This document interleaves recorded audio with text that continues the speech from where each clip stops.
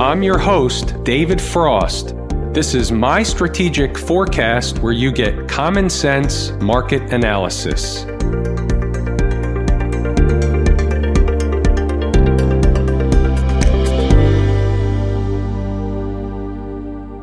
Today is Tuesday, April 23, 2019. We're looking at a daily chart of the SPY or SPDR, which is the proxy for the S&P 500. There are no surprises. There should be no surprises. Let's do a quick recap of where we are, what happened over the last few sessions, and then what I think is culminating. In fact, let's even reel back the tape just a little bit farther because I'm going to take some stuff off the chart that no longer matters. So, some time ago, we began talking about the red zone or the hot zone between 287 and 290. We knew about the gap up above, we discussed it, but these were the general numbers that we had to pay attention to. Then we got into a creeping market. We would have liked to see the market spike up into that area. That would have provided a different level of overhead resistance than we got. Instead, what we found was a market that is very slow moving and has yet to be rejected in large fashion by any of these numbers. That tells us we have yet to reach final destination. Remember, of late, we've been discussing the things the market isn't doing can be just as important as those it is doing. So, for example, when the market doesn't get rejected at a certain number, we'll just call it 290 for argument's sake. We peaked the head above 290, dropped back below, but there wasn't a significant rejection from 290. That's telling us the market wants higher prices. There are higher prices in the offing. There just weren't enough sellers up there to meet the demand of buyers. We began discussing once again the gap. There were two gaps dating back several days ago, and I indicated they'll likely both be filled. I think I did that to Inside the Numbers members. I don't recall exactly. Nevertheless, the one below was filled, and now the one above was filled. We also discussed that because we came up short of the gap at 291.72, pulled back a little bit,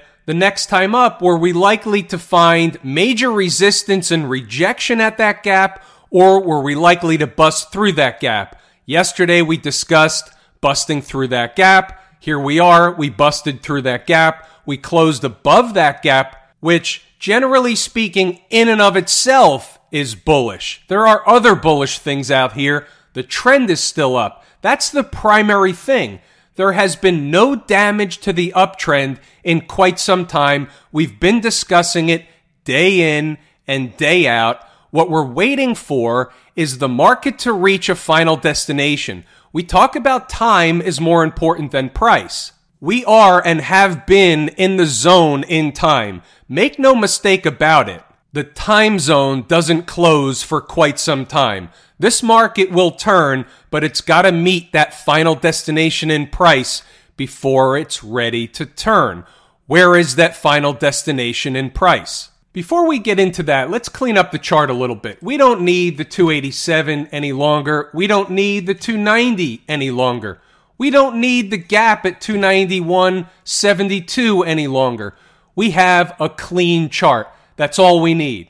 That's because the next part of the discussion, we can go over to the weekly chart. We've achieved all the upside objectives that we needed to achieve, in my opinion, even exceeded from a long time ago what I even thought we would do. But as time goes on, you have to adjust any outlook based on current market conditions. As the market continued to grind higher, it became more apparent what was going on, and we discussed it along the way, all the time, each and every day, constantly. Now here we are, approaching the all-time highs. Let's get into a little more of the meat and potatoes of what I think is going on. Before we do that, let me pause, thank everybody for participating, making comments and posts underneath the video each and every night. I love the interaction, and you know how I especially love the banter back and forth. In addition, only if it's worthy, hit the thumbs up button on the video and share the video with anybody that you think can benefit from this information.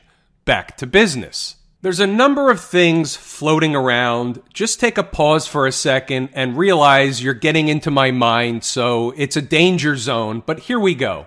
So we're approaching the all-time highs. Is it likely we bust through the all-time highs or unlikely? Are we going to get rejected at these highs pretty much immediately because we're right there right now? Anything is possible, and nobody knows exactly what's going to happen tomorrow. At least I don't. Maybe there is somebody out there, but I'm not privy to that information. But what I can tell you is, based on the market behavior, based on where we are, and based on some other things that are going on, and I'm going to talk about those, it appears to me like they're going to bust through and make new highs. They'll get everybody excited. We've already gotten everybody excited. We have new price targets for the S&P. We have new price targets for the Dow. There will be more and higher new price targets to appear over the next few days, provided the market continues going higher, of course. We're coming into the end of May. The end of the month is generally an important period of time.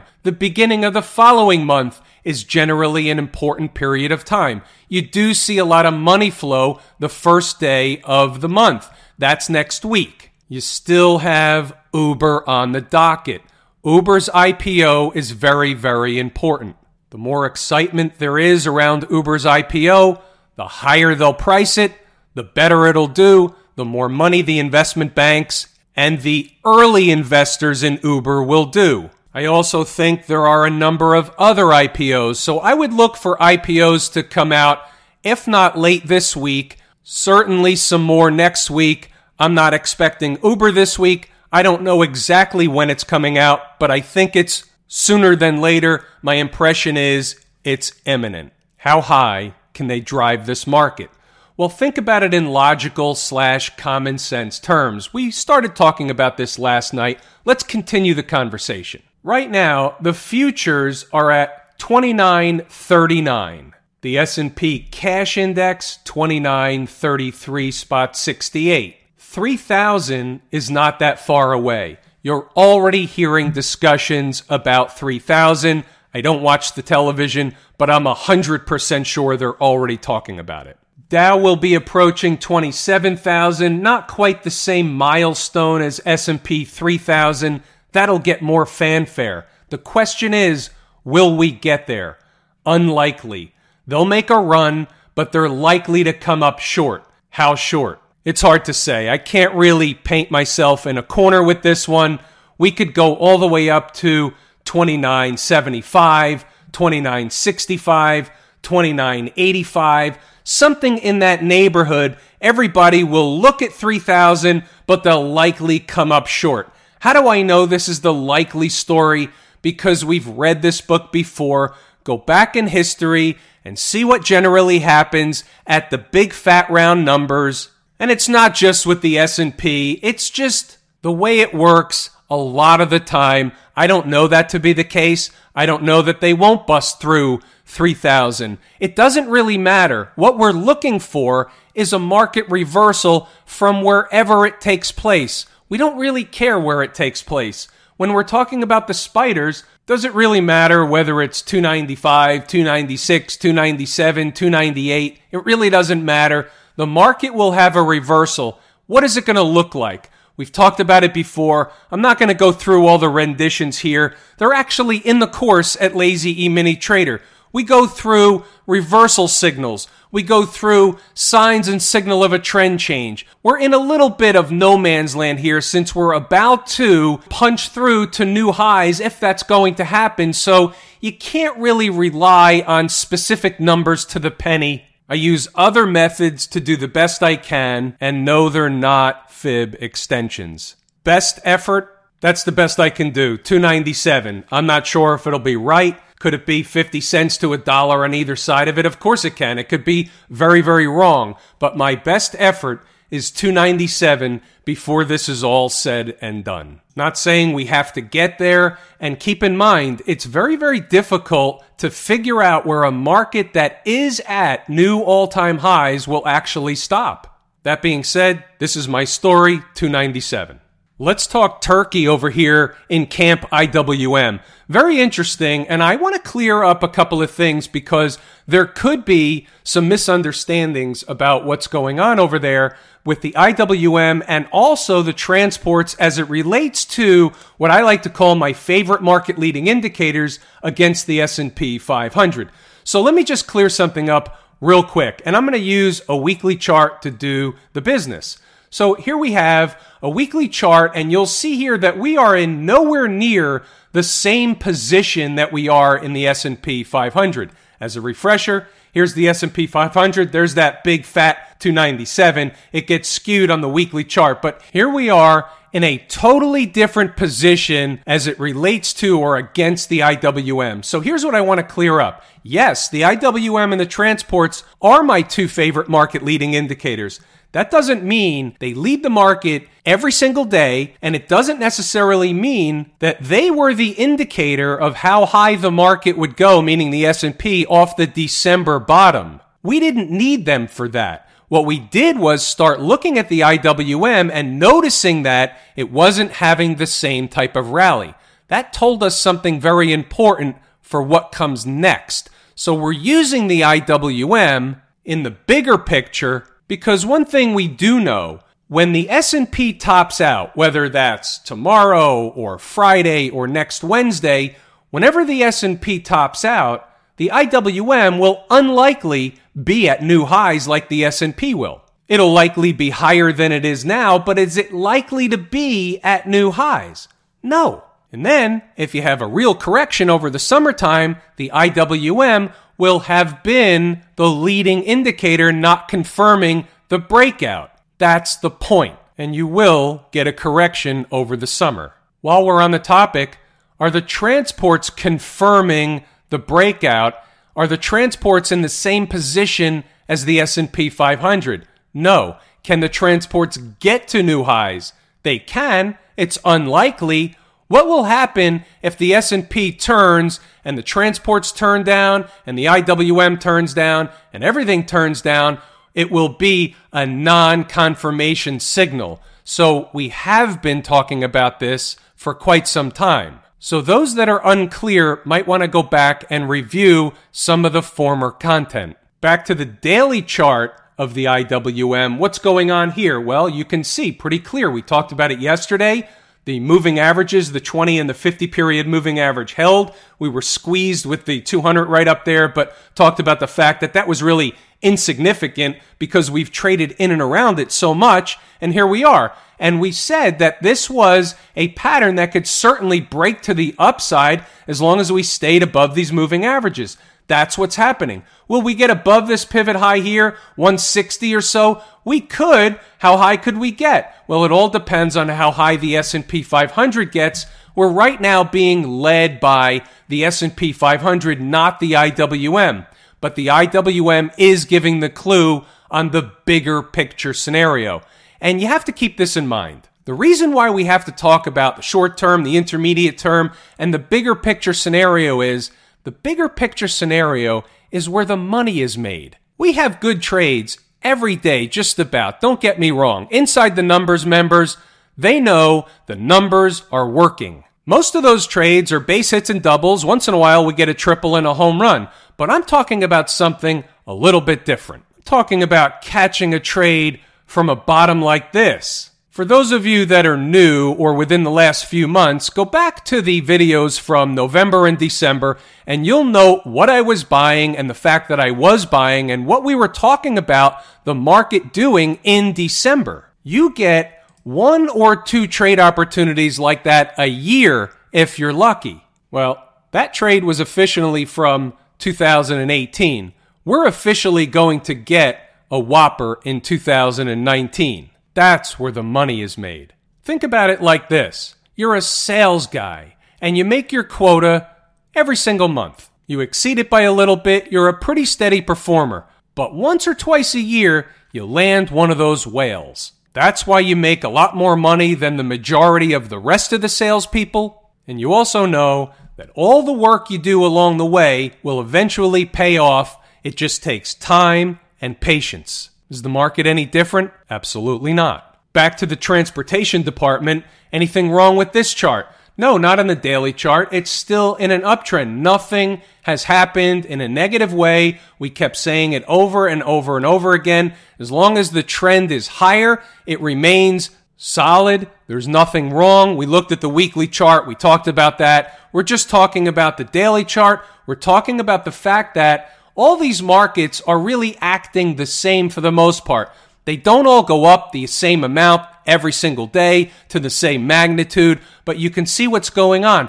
They're all grinding higher. They're all going to top out within a day or two of each other, 3 at the most. Any surprises out in Silicon Valley? No, absolutely not. We talked about it yesterday. There's nothing wrong with this chart. This chart gives nobody any reason to be anything except in cash or long the Qs if you're just looking at this chart and this chart alone. You're not going to buy them up here, but if you're already long, you stay on for the ride as long as you can. We already broke out to new highs in the Qs. Here's the weekly chart. Is it ridiculous? Of course it's ridiculous from the December lows, but it doesn't matter.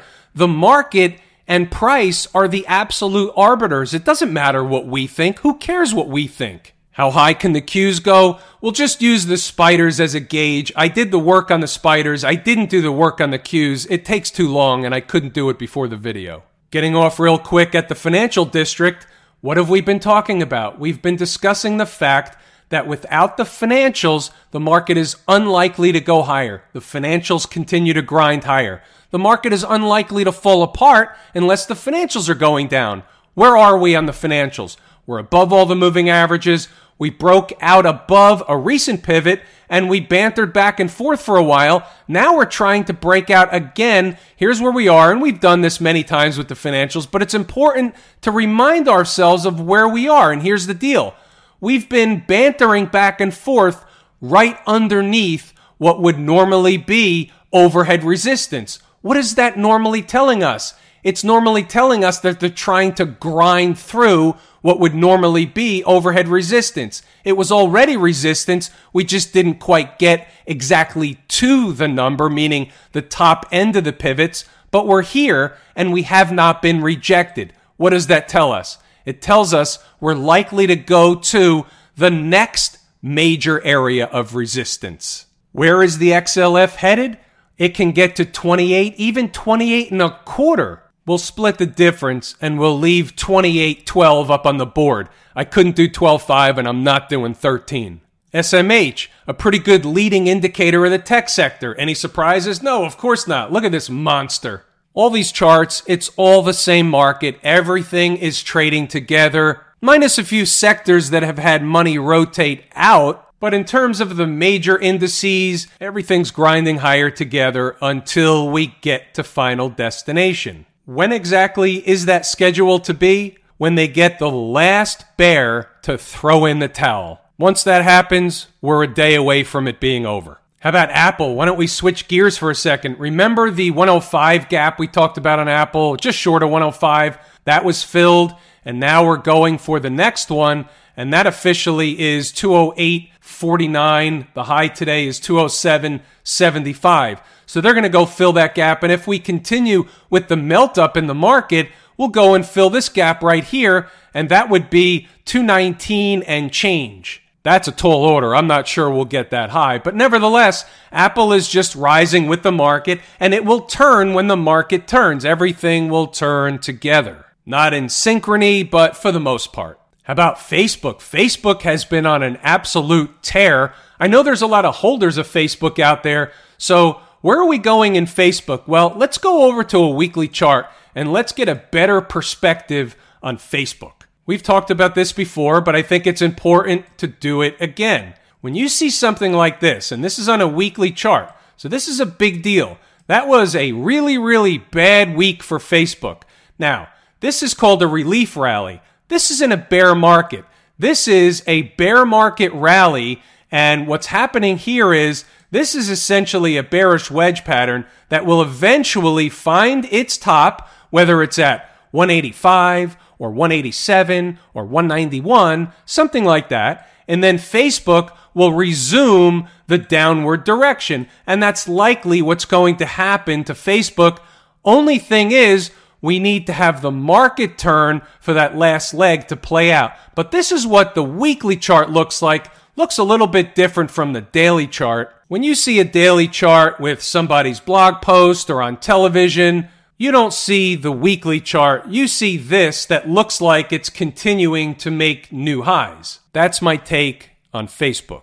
And with that, it's pretty much everything I wanted to and intended to discuss today, so I'm going to give it a wrap. I'm David Frost, my strategic forecast. Thanks for tuning in for another episode of Common Sense Market Analysis.